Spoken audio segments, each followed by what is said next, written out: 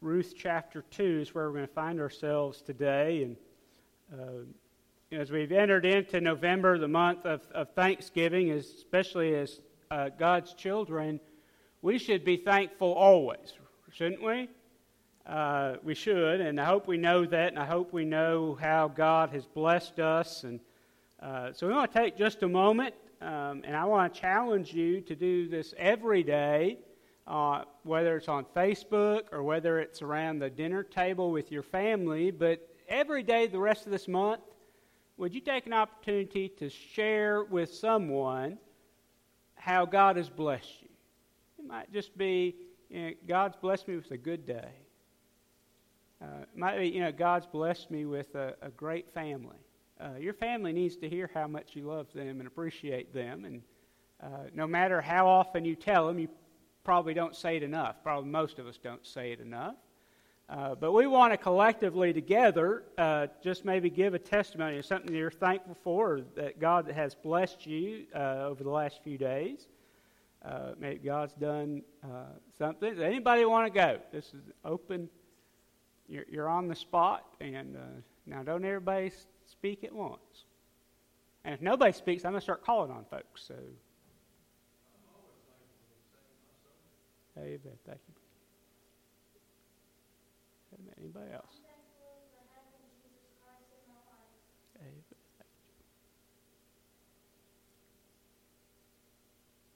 Buddy.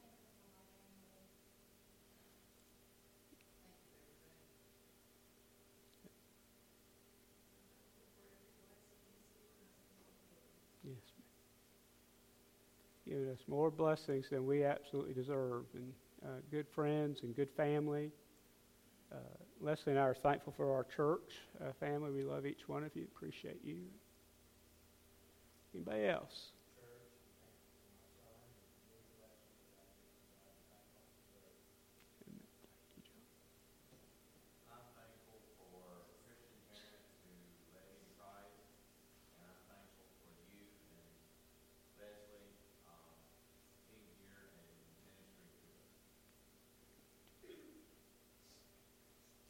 Else. Appreciate you sharing it. And do that this month, and just take a minute. And you might do it on Facebook if you're on Facebook.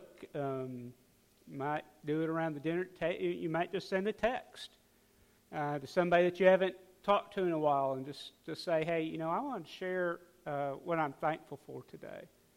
And I think by doing that, you'll realize just how blessed you are and how much God is working in your life.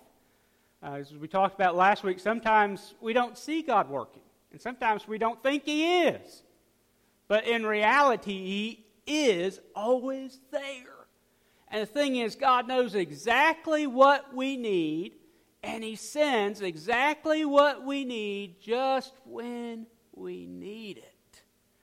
And I am thankful that God doesn't do it on my timetable, and doesn't He does what He knows is best and brings it when it is necessary. And boy, does He do that in Ruth chapter 2, as we're going to look at this chapter this morning. So let's dive in.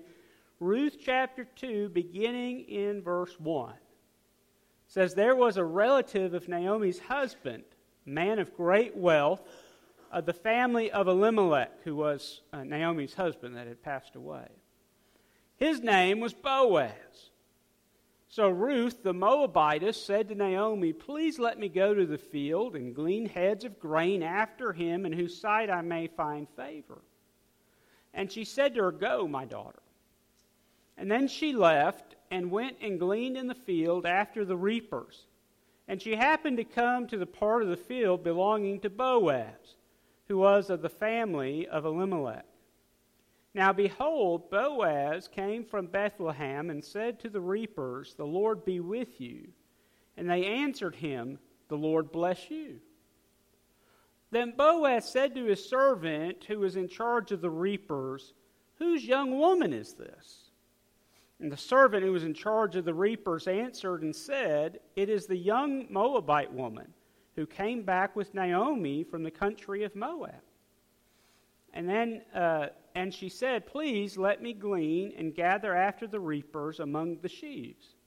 And so she came, and she has continued from morning until now, though she rested a little in the house. Then Boaz said to Ruth, "You will listen, my daughter, will you not? Do not go glean in another field, nor go from here, but stay close by my young women. Let your eyes be on the field which they reap, and go after them. Have I not commanded the young men not to touch you? And when you are thirsty, go to the vessels and drink from what the young men have drawn." And so she fell on her face and bowed down to the ground, and said to him, "Why have I found favor in your eyes, that you should take notice of me, since I am a foreigner?" And Boaz answered and said to her, "It has been fully reported to me, all that you have done for your mother-in-law since the death of your husband, and how you have left your father and your mother and the land of your birth, and have come to a people whom you did not know before. The Lord repay your work, and a full reward be given to you by the Lord God of Israel, under whose wings you have come for refuge." And then she said, "Let me find favor in your sight, my Lord, for you have comforted me, and you have spoken kindly to your maidservant, though I am not like one of your maidservants." Now Boaz said to her at mealtime, "Come here and eat of the bread, and dip your piece of bread in the vinegar."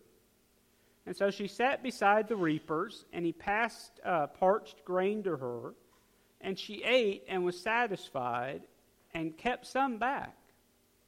And when she rose up to glean, Boaz commanded his young man, saying, "Let her glean even among the sheaves, and do not reproach her. Also, let grain from the bundles fall purposely for her. Leave it that she may glean, and do not rebuke her." And so she gleaned in the field until evening, and beat out what she had gleaned, and it was about an ephah of barley. And when she took it up and went into the city, and her mother-in-law saw what she had gleaned, so she brought out and gave to her what she had kept back from when she had been satisfied. And her mother-in-law said to her, "Where have you gleaned today, and where did you work? Blessed be the one who took notice of you." So she told her mother-in-law with whom she had worked, and said, "The man's name with whom I had worked today is Boaz." And Naomi said to her daughter-in-law, "Blessed be he of the Lord, who has not forsaken his kindness to the living and the dead." And Naomi said to her, "This man is a relation of ours, one of our close relatives."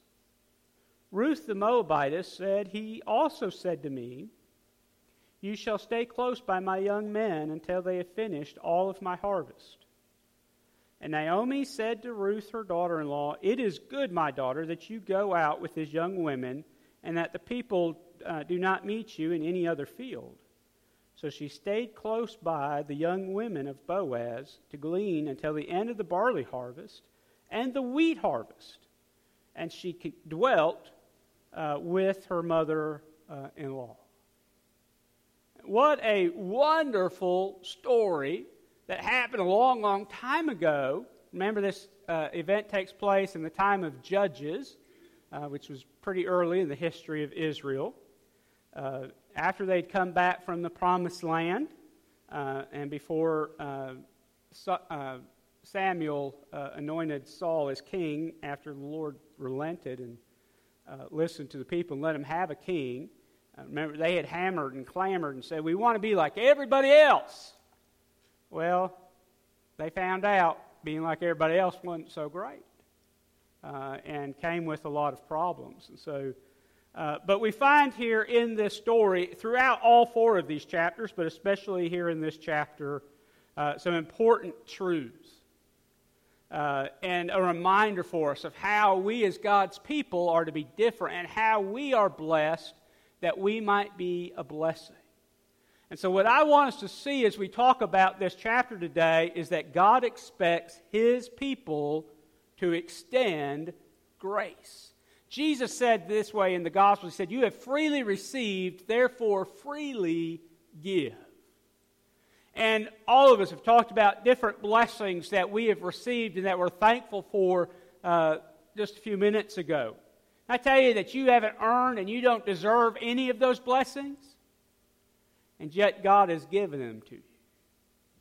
And the greatest blessing any of us can ever know is the grace and mercy of God. The fact that though we deserve to split hell wide open, because we have rejected God, we thumb our nose at God, and we prefer the things of this world, we prefer darkness, God still loves us, and in fact, He loves us so much, He pursues after us, even when we're running away from Him. That's grace. Perhaps you've heard this little acronym of grace. I really like it. God's riches at Christ's expense. And that's a really good picture and a reminder of what Jesus did for us. And this story of the book of Ruth, not only does it give us a glimpse into the heritage and the lineage of the Messiah, as I mentioned just briefly last week, it reminds us of some important truths about how God works and how God extends His grace. And here's the thing, God doesn't just give grace to people that deserve it. And aren't you glad of that? Can I tell you, you better be? Because you don't deserve it. But God richly gives it to you. But then He says this, if I give it to you, you better share it. And you better extend grace to others. In fact, it was written into the way of life for the children of Israel way back as they were coming into the promised land. God said to Moses, He said, Moses, there's some rules that you're going to take down, and the Israelites are going to abide by these rules. And one of the rules that definitely didn't make sense to other cultures was this. God told the Israelites in the book of Leviticus, do not plow your fields all the way to the edges. He said, if you're to leave the outer parts for the strangers and for the poor, that they might have some. God understood that people needed to be reminded of their responsibility to extend God's grace.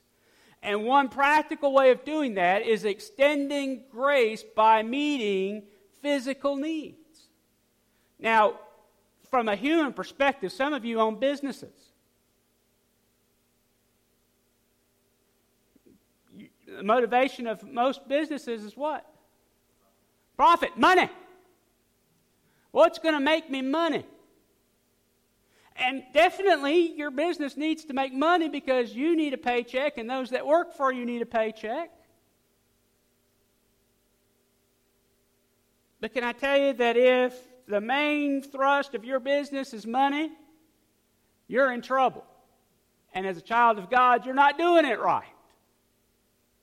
Yes, money's necessary. But here's a principle that God gives in His Word that doesn't make sense to Harvard Business School, but it makes sense in life. That when you give and when you serve others, it comes back to you. The Bible calls that the law of sowing and reaping. If you sow generosity, in other words, you give and you plant generosity and blessing, that's going to come back to you. So that even corporate America, though they wouldn't use the same language, they understand how important it is to be good corporate citizens, and so they give money away to help others. But listen, because the reality is how God said, listen, it is not good for you to be consumed with stuff. Because when stuff consumes you, you're consumed with stuff that's going to lead to death. Paul gives us the instruction we're to not be filled with and ruled by lust and by drunkenness, but we're to be filled and led by what? The Holy Spirit. By God. And so this old principle that God had given the Israelites, they're still following in Jesus' day. By the way, a month or two ago, it was cotton season, cotton harvest time. And, I drove through the Delta where there's tons and tons of cotton fields. It fascinates me. And I took some pictures before the harvest, because the cotton was out. And, there's a scripture that says the fields are white to harvest. And what a beautiful picture that is. And you're going to see it in a sermon illustration soon. And then I came back through a couple weeks later, and those same fields that were white were brown, because the cotton wasn't there no more. There was some stalk, but mostly it was just dirt, because they'd come and they'd gotten the cotton. But several of the farms, you notice what I noticed? Several of them left a few rows on the edges. Now, I don't know that they may not be Christian or religious people, and that may not be the reason. They may have did it just because the dirt there was too soft and they couldn't get their combine to the very edges. But I'm going to give it the benefit of the doubt. It struck me as a biblical lesson that God blesses us when we bless others. And when we live according to God's direction, God assures us we will be blessed. Now, we don't do it for those blessings. That's not our motivation. We don't tithe, we don't serve others, we don't give away, we don't do good things so that God gives us, more jewels in our crown, or so that we, get the boat that we want. No, that's not our motivation. If it is, we're doing it for the wrong reason, and we're not going to find God's blessing. But when we give simply because God said that's what we're supposed to do, God says, "Oh, yeah, you gave some. Now watch what you're going to get in return." And probably all of us could stand and testify of times when God has met our needs, when we had this need, we didn't know where on earth it was going to come from, but just at the right time, it came through somehow. And how it came through was because God was working. Just like Naomi had come back without her two sons, they died just like her husband. And so they ended up, she was bitter, remember, and she thought God had forgotten her and that God had cursed her, and yet God was working. As we find and realize here, and Naomi realizes finally, you know what? Maybe God hasn't forgotten me after all. Maybe God is working. And so we need to understand that God expects His people to extend grace. And we're going to talk about 3 ways that God expects His people to extend grace to others. And the first is this: we're to extend grace by providing for others. We extend God's grace by providing for others. And I've already hammered that pretty significantly. So we won't spend much time, but God expects you to look for opportunities to bless others. And can I tell you that if you're looking for them and you ask God to send them, He will. So like maybe it's packing a shoebox this month. Maybe it's helping with this food drive, passing out the bags this morning, or picking them up Saturday, or making the boxes and delivering to families in need.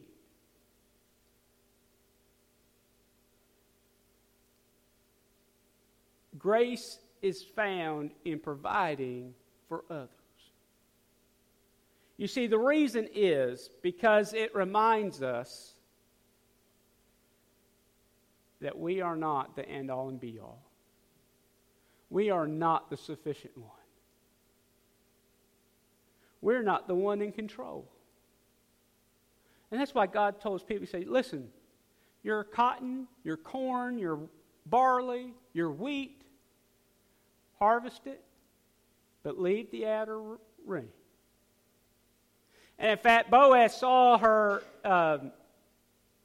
Ruth, and it caught her eye. She was a good-looking young lady, but he also knew that she was not one of his workers. And so he asked his foreman, who is this lady that's out there following behind the reapers? He said, that's the lady that came with Naomi from Moab.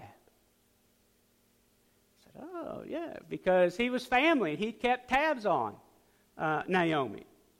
We don't know exactly what relation they were, but it was some sort of close family relationship. And so not only did he allow Naomi to get the outer rows, he said, I want you to follow behind the reapers. And he told his reapers, he said, I want you to take some of that stuff that you've gathered up, and I want you to drop it on the ground for Ruth to pick up. And so by the time, she had a pretty good haul, an ephah. That doesn't mean anything to me. I said, what on earth is that? I get blank stares, just like I'm getting from all of you. So let me tell you what it is, because I looked it up. It's 5.5 gallons. I know what a gallon bag of corn or, whatever it is. It's 5.5 gallons of, barley that she hauled out. And if you've seen barley grains, it's small. So it takes a lot of barley to make 5.5 gallons.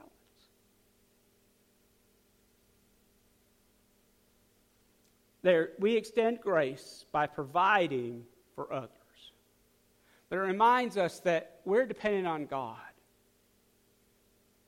And I can tell you this, I found in my life, this church has found in its life, and probably you have found in your life, that when you give to others and you give back to God, you do much more with what you have left over than had you kept the 100% for yourself.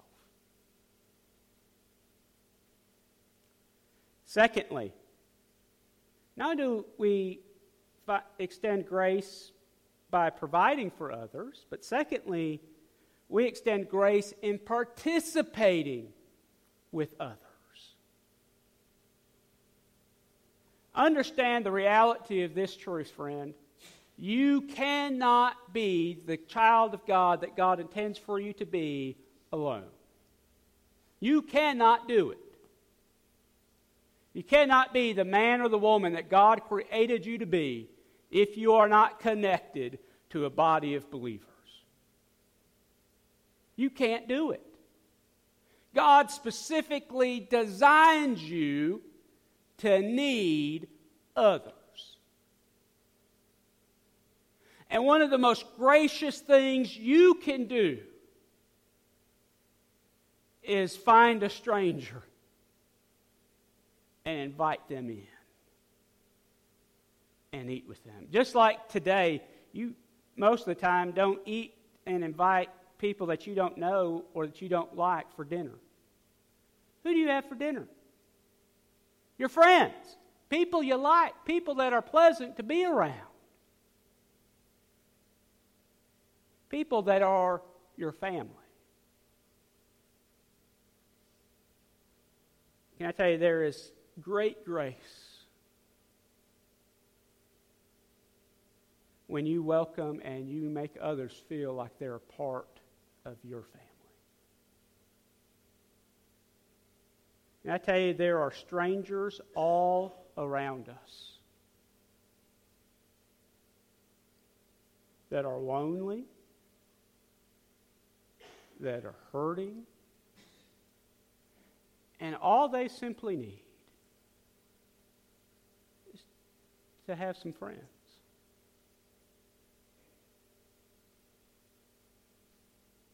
To let somebody know, hey, we're here for you.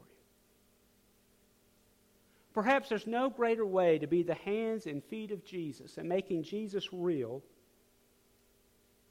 than participating with others in bringing people into the family of God.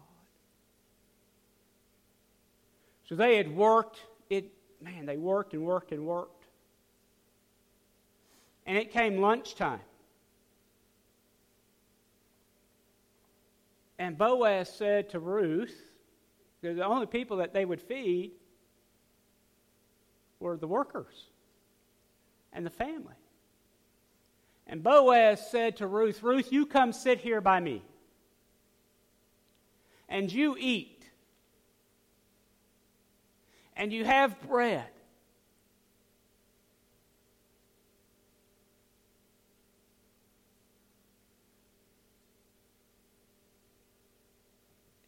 And so she again says, thank you for your grace. Thank you for the word favor, that's what it means, is grace. So it's not deserved. And it's not earned. It's just freely given. There was nothing that Ruth could give back to Boaz, but Boaz gave to Ruth and Naomi. The reality is he really didn't have to do it. But I think God was working, and as we're going to see especially when we get to the end of the story, God was working. And he used Boaz and Ruth to change the course of human history in the most unlikely of pairings. But he provided and said, listen, come and participate. And, don't just get the edges, but you follow behind the other workers, and you reap with them. Get what you want. And it wasn't the getting what he wanted, it was that Boaz said to Ruth, you come be a part of my family, my team. And when you extend God's grace to others, what you're saying to them is, I love you and care about, why don't you come be a part of my family? Sometimes that's hard to do. Moabites, remember, were forbidden to enter the temple. The Israelites weren't supposed to have anything to do with them.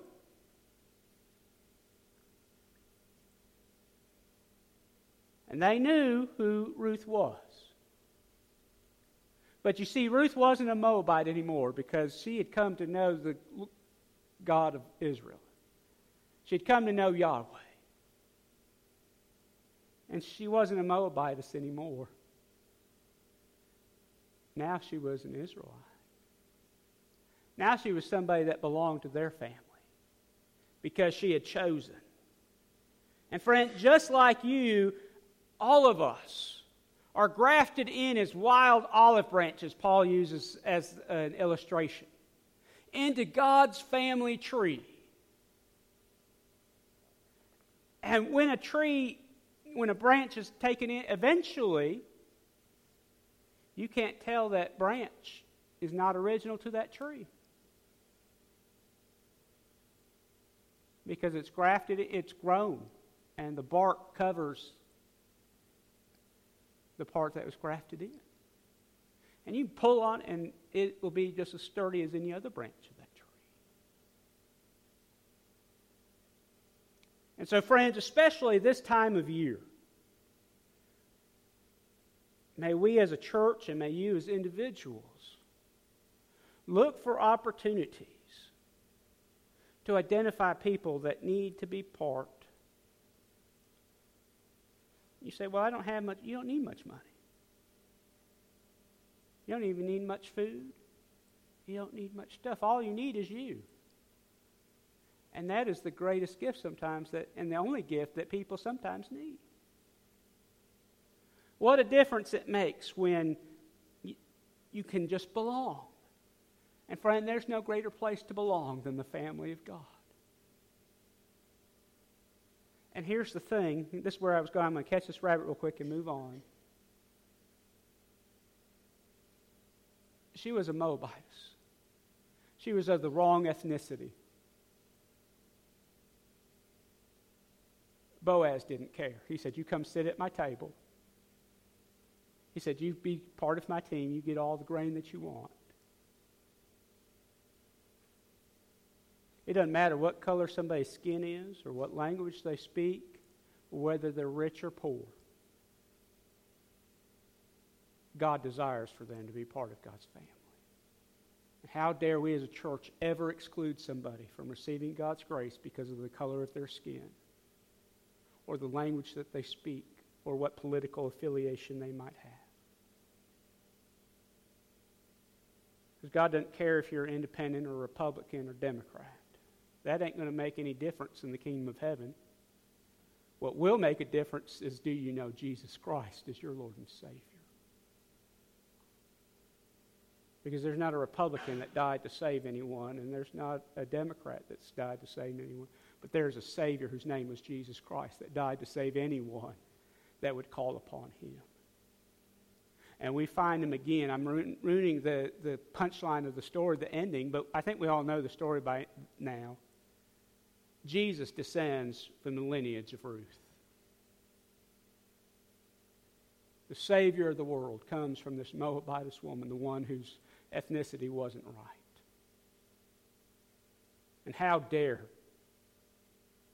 the Church of God ever exclude anybody because of the color of their skin or the language?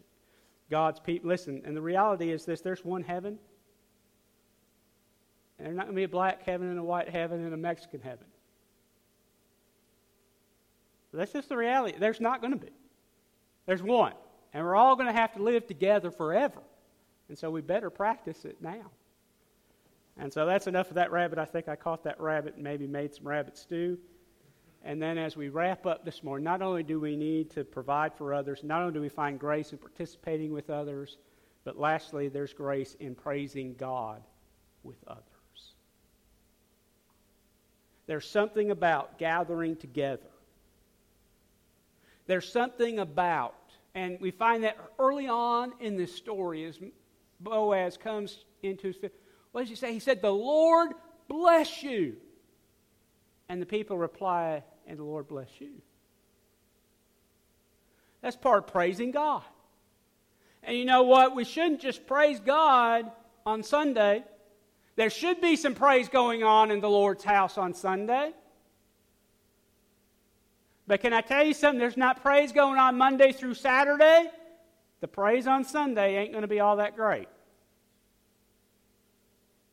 But when God is working and you're praising God Monday and Tuesday and even on Friday night and even on Saturday, when you come to church on Sunday, man, it's bubbling over. There's something about praising God, and we find grace in knowing that out of everything that God has. Listen, He made everything, including you, but He didn't just make you. All the gold, all the platinum, all the cobalt that everybody's talking about for these crazy EV batteries. God made all of that. But do you know what He wants more than any cobalt and silver and gold and platinum? He wants you. Ain't that ridiculous? To God, you and every other human being is worth more than all the platinum and all the cobalt and all the gold and all the silver and all the mines in all the world. And you know what He says that He loves? He loves the praises of His people. The Bible says God inhabits the praise of His people.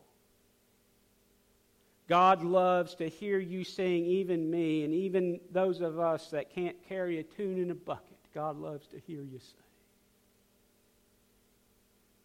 You know, some of our young people, when I hear them singing out, and I'll be honest with you, sometimes our young people out-sing the adults, and the adults outnumber the kids, but I hear the kids a lot of times more than I hear the adults. And it warms my heart, and it does my heart good. But can I tell you something? It thrills the heart of God. And how dare we keep quiet? And in fact, the Bible says this. It says if the people won't give praise, the rocks will cry out. The glory of God. You were made to praise. You were made to extend grace to others. You find favor in the blessings of God by taking those blessings that God has given to you and sharing them with others. And I pray that God will help us to learn that important lesson, that we would never say man like Naomi did. Naomi said, "Man, don't call me blessed, for I am bitter. I'm sad because God has dealt very harshly with me." God's taken everything from me.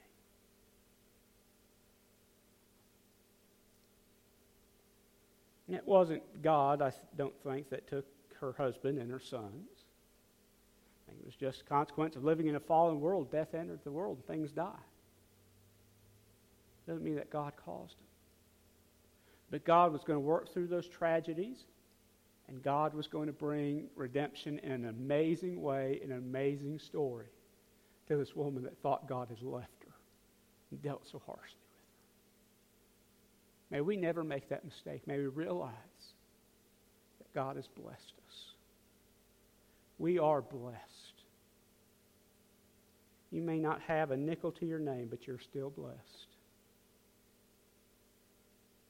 You may have your problem list may be this tall, but you're still blessed if God is the Lord of your life. Let's pray together. Lord, we love you. Thank you for your goodness and your love to us. God, thank you for the redeeming power of your word. For this reminder in the story of Ruth that you take somebody that would not be expected to be in the lineage of a Messiah, but you put her smack dab in the middle. And it's through Boaz and Ruth that's going to lead to the birth of David, that will eventually lead to the birth of Jesus Christ, the King of Kings and Lord of Lords. Oh, that didn't happen by accident. It happened because of your grand plan. It happened because of your grace. Lord, help us to be purveyors, extenders of your grace. God, send people across our path. Give us divine appointments that we might be able to share your grace with others. Lord, we have a very loving church family here, and there's lots of room for that family to grow. May we extend a welcoming arm to not only this church, but more importantly, the church of God, to those we come into contact with. Lord, help us to be your hands and feet, we pray, in this dark world. Help us to share your grace with others. Let's stand together. Let's sing this hymn of invitation. And if God's spoken to your heart and there's a decision you need to make, today would be a great day. This would be a great time for you to make that choice.